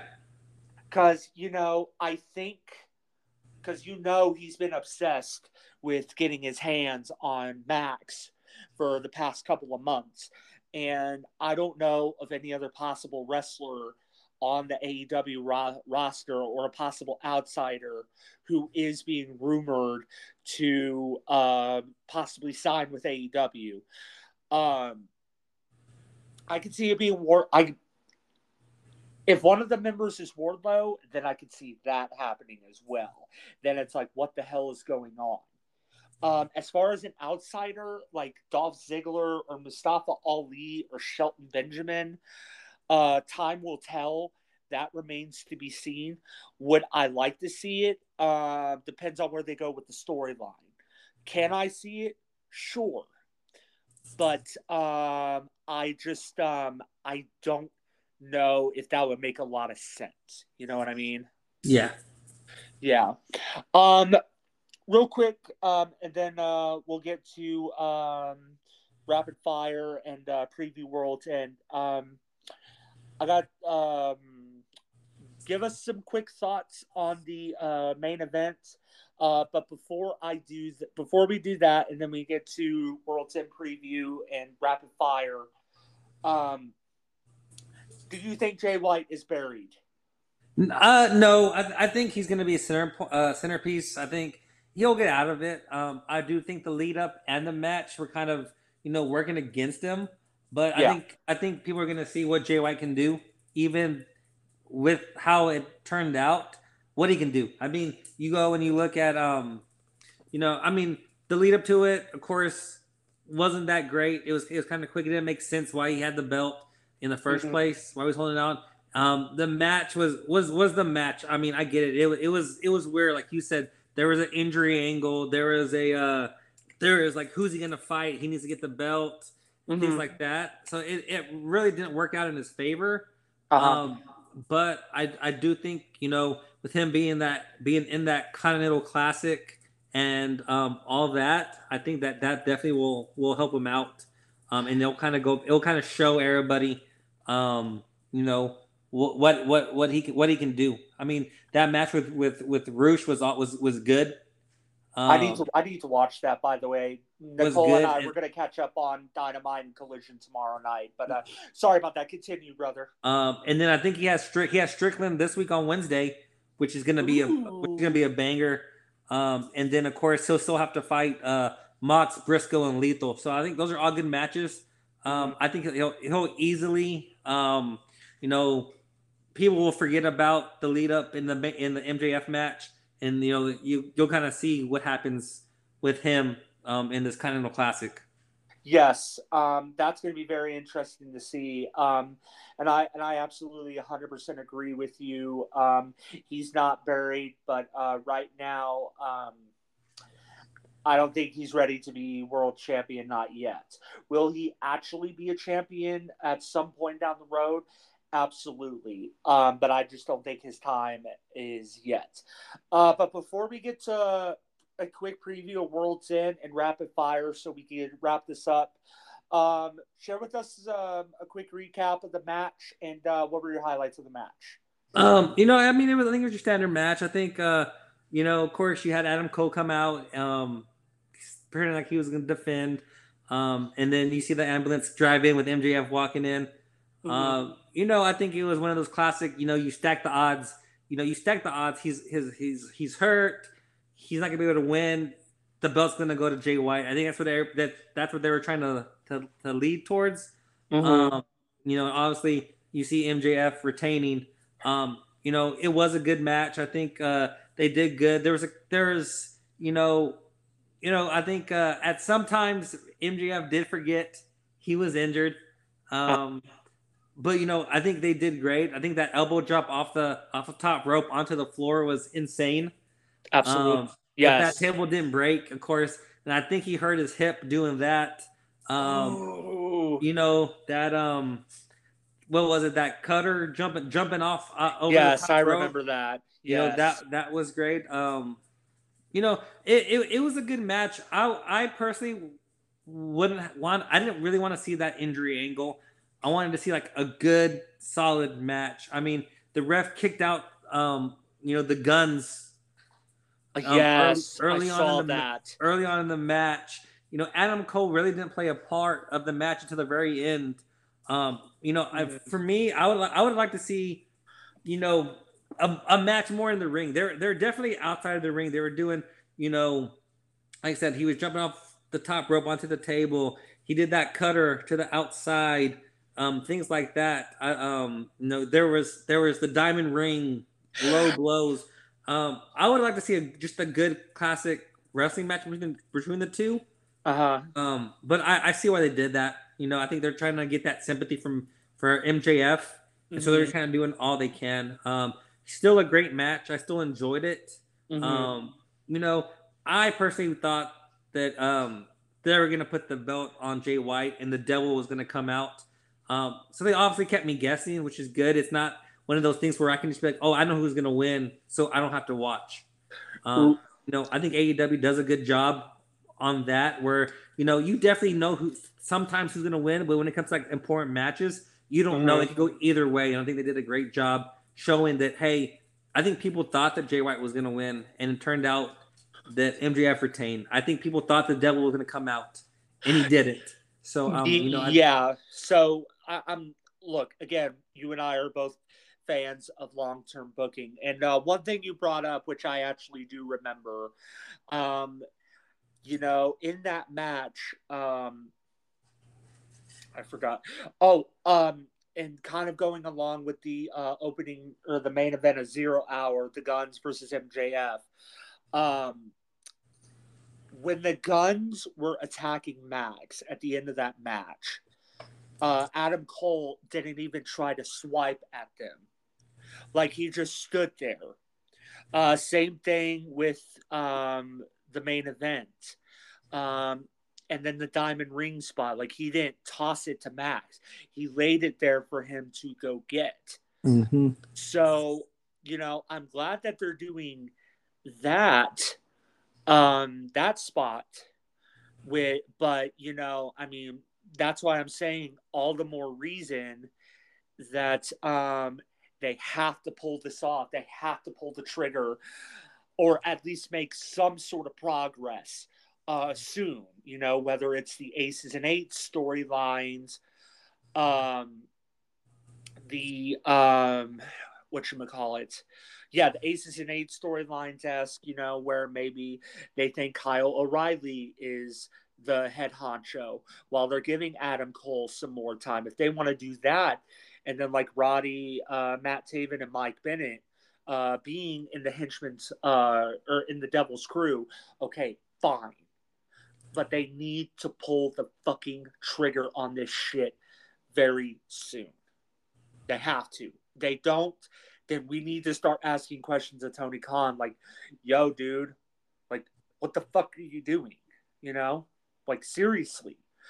And that would be the biggest botch on Tony Khan's mark, especially if, with WWE stepping up and, getting Cody back, getting ready to have some good stories of their own again, because, like I've told you during the debut episode, on air, and I told you off air, for a while, WWE was falling apart, but it's like, this is the time. This is the time right here where Tony Khan has to get everything back on track. Has to. I totally agree with what you're saying. Yeah. Okay, real quick before we get to rapid fire, and just ask me any wrestling question, like for predictions for coming up soon. Let's each give a quick preview or looking ahead to World's End. I'm gonna let you go first. What would you like to see going into World's End? Like, what possible matches? Obviously, other than the main events, Samoa Joe versus MJF. Basically, what would you like to see going into World's End? I'm excited for the Continental Classic finale. I think whoever it's going to be, I think it's going to be two, top stars. I do think it's going to be Daniel Bryan. I also think it's going to probably be Daniel Bryan, Jay White. Ooh. Or it's gonna be Daniel Bryan, Jay White, or Daniel Bryan, Swerve. I think we're gonna see whoever wins this Wednesday is probably gonna win the Gold League. I do think Danielson wins the Blue League. Yeah, absolutely. And if it's gonna be those matches, I think that's gonna be the showstopper match. Between either Bryan Danielson versus Jay White or Swerve. You said Swerve? Yeah, I think I think the final is gonna be Danielson versus Swerve or Danielson versus White. I think those are gonna be the top people. The top people who come out of the Classic. With Eddie losing all of his titles, which I heard real quick before I give my previews of what I would like to see going into World's End. Um, does he have another chance to keep his titles, kind of like a World Cup-esque thing? Is that what they're doing with the Continental Classic? I think what happens is whoever wins the whole thing Uh-huh. becomes the they become the ROH World Champion, the Strong Champion, and then that Continental Champion. I think they become all three of those champions. All right, so basically like a Triple Crown. Yeah, there'll be a triple crown. There'll be a triple crown champion where they kind of defend that um, on Strong New Japan's U.S. show, and then on Uh-huh. RH, which again fits perfectly for Daniel Bryan. He can kind of go and he can take over that ROH booking, and he can go do that over there where he can do his New Japan fighting that he wants to do. He'll be the world champion. I think that makes perfect sense for him. Uh, Unless Eddie Kingston wins, which I could see. I can see Eddie Kingston winning. yeah. And he retains. Before I give my thoughts real quick, I'm bringing Eddie Kingston up. Aren't him and Brian supposed to face each other on Dynamite this Wednesday, or is Collision this coming Saturday? Collision on Saturday. Ooh, okay. I gotta watch that. Of course, after the Big 12 title game. Oh, by the way, real quick, before I get my thoughts, I'm so sorry because, we got to wrap this up within the next 15-30 minutes. Real quick, do you think we will win the Big 12 title? Yes, of course. Oh, yeah. We're winning, but I think we're not gonna make it into that Final Four. Looking at the latest brackets, we stayed at number 7. So I don't think we're gonna be moving anytime. But yeah, I think they blow out OK State. Oh yeah. Well, I actually discussed this on the podcast earlier today, my solo one, where anything more than obviously Big 12 regular season title, possibly Big 12 conference title is a bonus. But what they have done this year is absolutely amazing, and I could not be more proud. Are you proud? Yes, they've done great. It's a shame they lost against OU. I think that loss cost them to get into the tournament. But hopefully we can win the Big 12. We get a good bowl. We can win that and then kind of lead us into the SEC next year. Yes. No, I think we're ready for the SEC, and I think Sark is the right coach for Texas. I was very wrong about him, but we'll discuss that off air. Real quick before you get to rapid fire, so we can wrap this up, and then I can get you out of here, and then I'll wrap this up solo. My look ahead to World's End, obviously, other than the one that everybody would love to see. I would, which is the Double Reveal. Obviously, Swerve and Hangman 3, the earliest being World's End, the latest being Revolution. I would love to see that. Obviously, we're going to get Kenny and Jericho versus Ricky Starks and Big Bill. The big question is, will the Bucks return? And if they return, will they go heel by themselves or will they join the Don Callis family? I would love to see where that goes. I would love to maybe see Chris Statlander and Sky Blue. And I got to be honest with you, Sky Blue, she fucking annoys me. I don't know whether it's her happy-go-lucky self or her dark self. She just fucking annoys me, So I would love to see Statlander knock her ass down a notch, because I mean I'm happy for her. I'm glad that Sky Blue is on the hot streak that she is. But I could see that feud continuing. One last one, I think we're gonna see I think we're gonna see Darby Allin versus Christian Cage one more time, because I'm sure you saw Collision, but I did see the video on Twitter where Adam Copeland challenged Christian Cage December 6th in Montreal. Do we get Darby Allin versus Christian Cage one more time at World's End? I don't know. I think it just depends on if they put the title on Copeland. Ooh, you know, I think that's a big if. I don't know. I know Darby Allin's gonna go climb Mount Everest. I just soon. Yes. I just don't know when he's gonna do it or if he's doing it already. Okay. So I think we do get title. I think it's gonna be an all titles match. It's World's End. I think they have to do something big. It is New Year's Eve. Or what is it? Yeah, so it's New Year's Eve, or it's the day before New Year's Eve. So I think they gotta do something big. I think it's gonna be. I think if they're smart, they do World's End, make it a big blow off of 2023, and then they head into January 3rd where they do that New Year's bash, and they start off new. I can definitely see them doing the Golden Jets versus Ricky and Bill, like you said. I can see maybe a rematch between Sheeta and Toni Storm. Obviously, with Sheeta losing. Yeah, she hasn't fought yet. I don't really think there's any build for anybody to fight her this quick. So I think they can do that with her. I could see maybe a Willow versus Julia Hart. Maybe even a Chris Statlander versus Julia Hart 1-on-1 rematch. And maybe that's when we get the Sky Blue official heel turn. Could be. I can see it. I think you could do. I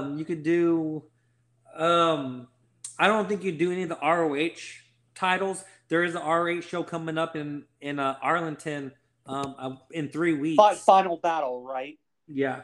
Final Battle. So I'm pretty sure you're gonna have Athena fight there. You're gonna have Kingston fight there. I don't know if they're gonna do the tag team titles, but I'm pretty sure they'll do the three. They might not even do the 3-man titles right now, because I do know that the Gates of Agony are in the tag team tournament for New Japan right now in the World Tag Leagues. So they might not even be here at that time. But I do maybe see Ronda versus Athena as the main event over there.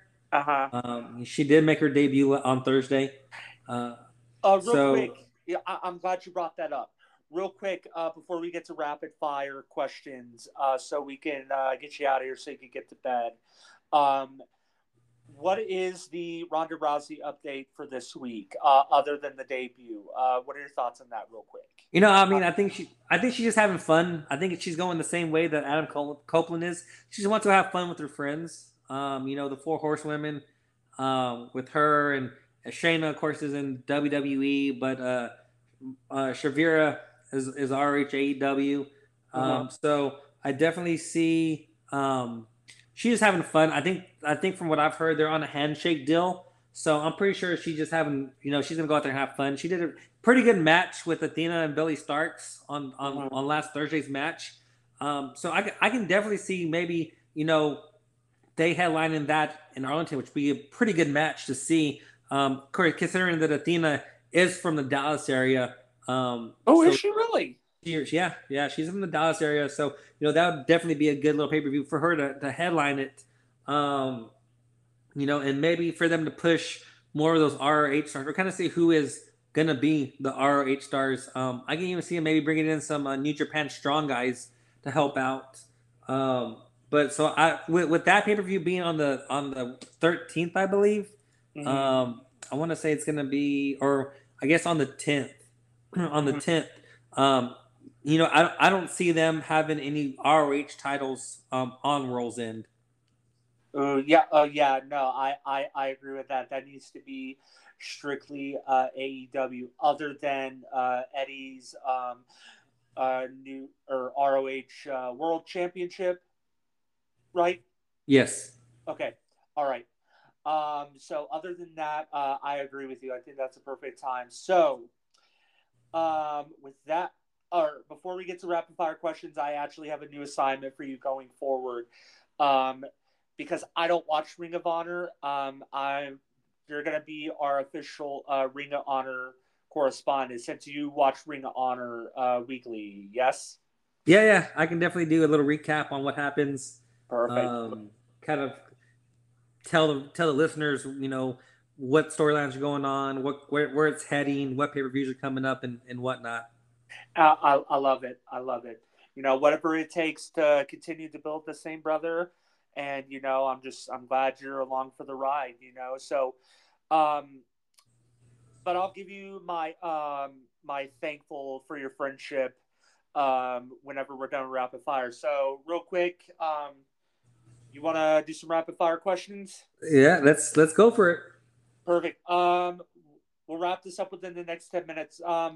So before I play the music, obviously, like what we did last week, let me know if it's not super loud, if you could still hear me. We'll each ask, let's say, 6 questions each. We'll give our answer to it, and if we want to give a quick thought, we can. Just not drawn out that way so we can get you out of here and I can wrap this up solo. Sound good? Sounds good. Sounds good. Okay, so real quick. Okay, can you hear me? Yes. Okay, and the music's not loud? Nuh-uh.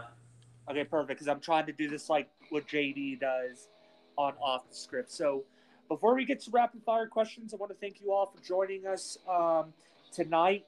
We really appreciate it.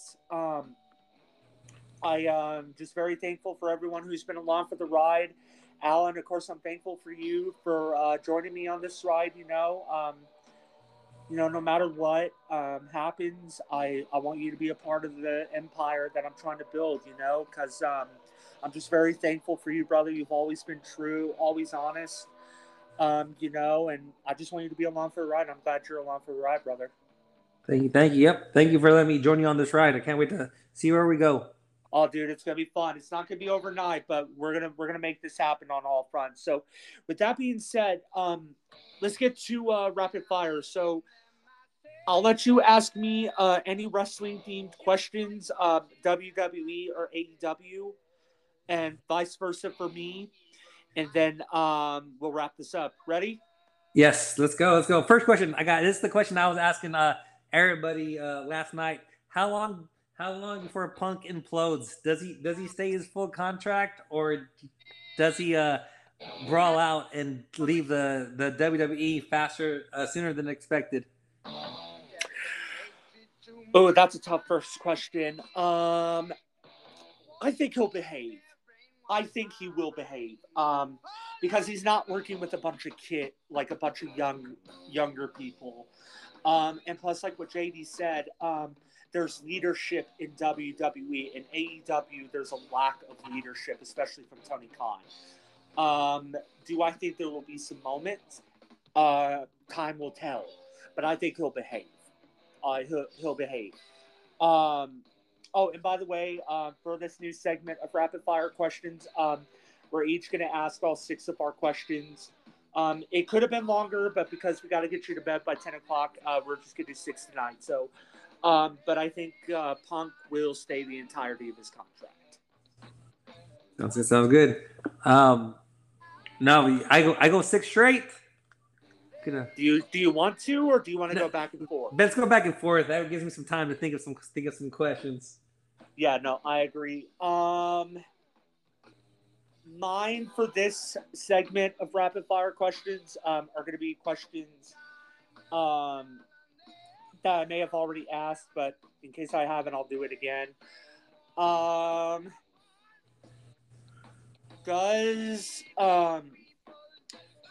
Oh shit, this is fucking tough. Does Eddie Kingston lose all his titles? I think he does. I mean, you know what? And nothing taken away from Eddie. I think he's a great champion. But I think if you're gonna push ROH into a TV deal or into a streaming deal, I think you need to put it on somebody who has name recognition. Same reason why they put the AEW on Jericho. Same reason why they put the ROH on Jericho whenever they first bought it out. Put it on Danielson. Let executives see that he's the world's champion, he's also the strong world champion, and let him push that promotion. I know Tony Khan has a great deal of respect for him. Yes. We know he's stepping away full-time wrestling next year. What better way for him to transition to become a producer, slash booker, and let him run ROH? Bryan Danielson? Yeah. Ooh, I could see that. I like it. What you got for question number 2? We each got 5 left. With I guess how excited fans were for a tournament style, kind of classic the AEW is going to put on, similar to the G1 in Japan. Could you see that working in WWE? Hold on, repeat that question. I have to talk to the Queen real Okay. quick. Repeat that question again. So with AEW put it on the Continental Classic, running a G1 style format, round robin, 2-group tournament, and seeing how people like the G1, this got a lot of traction. People like that. Could you see WWE doing something like that? No. I think they don't need to complicate it. No, I don't think so. To be very honest with you, I do apologize. For the rest of my questions, it's going to be quick because I think the Queen is ready for me to come to bed. Right. So I'm going to speed through mine. So question number 2: do the Bucks join the Don Callis family? I think they don't. I think they help out. I don't think they join. Okay. All right. Yeah. That's good. What do you got for question 3? CM Punk, you think he airs his grievances out on AEW, or he speaks mostly about WWE? I think it'll be a mix. It will absolutely be a mix. Does Cody finish the story at WrestleMania? I think at this point it's such a meme that he has to. Yes. Yeah, I mean, I think he does, especially with Punk coming back. I think he does. Absolutely. No, I agree. 3 more questions each, and then I'm gonna get you out of here. Then I'll just do the wrap up in the morning because I think the Queen's ready for me to come to bed. Sounds good. All right, so 3 more questions each. With all roads leading to WrestleMania, who do you think Punk enters the Rumble, or do you think he has a singles match? Going into WrestleMania? For the Rumble. Ooh. Do you think he does a singles match, or do you think he enters the Rumble? Ooh. I think if they're trying to build towards Punk and Rollins, they will. I think since it's obvious that they're going to have Cody and Roman too at WrestleMania, I think they're going to have Punk enter the Rumble and win the Rumble. Now, could I see Cody enter the Rumble again and win the Rumble, this time from number 1 or number 2? Yes. But I think for Punk going into WrestleMania season, they need to have him enter the Rumble and then challenge Seth Rollins. I think that's what they need to do. So you got 2 more. I have 3 left. Does the bloodline implode should Roman Reigns lose everything at WrestleMania? No, I mean, no. I think if he loses, they can continue the storyline. He can disappear, and have maybe Jimmy and Jay and Solo become the new bloodline. I think they kind of already written that. But I think people are used to him being gone. That whether he's a champion or not is not going to do anything. Okay, I like that. Okay, so 2 more questions each. What you got for the first, the final 2? Let me think. Ooh, man, I'm trying to think. What do you think about? Do you think any surprise people come back? Wrestlers come back at World's End? No.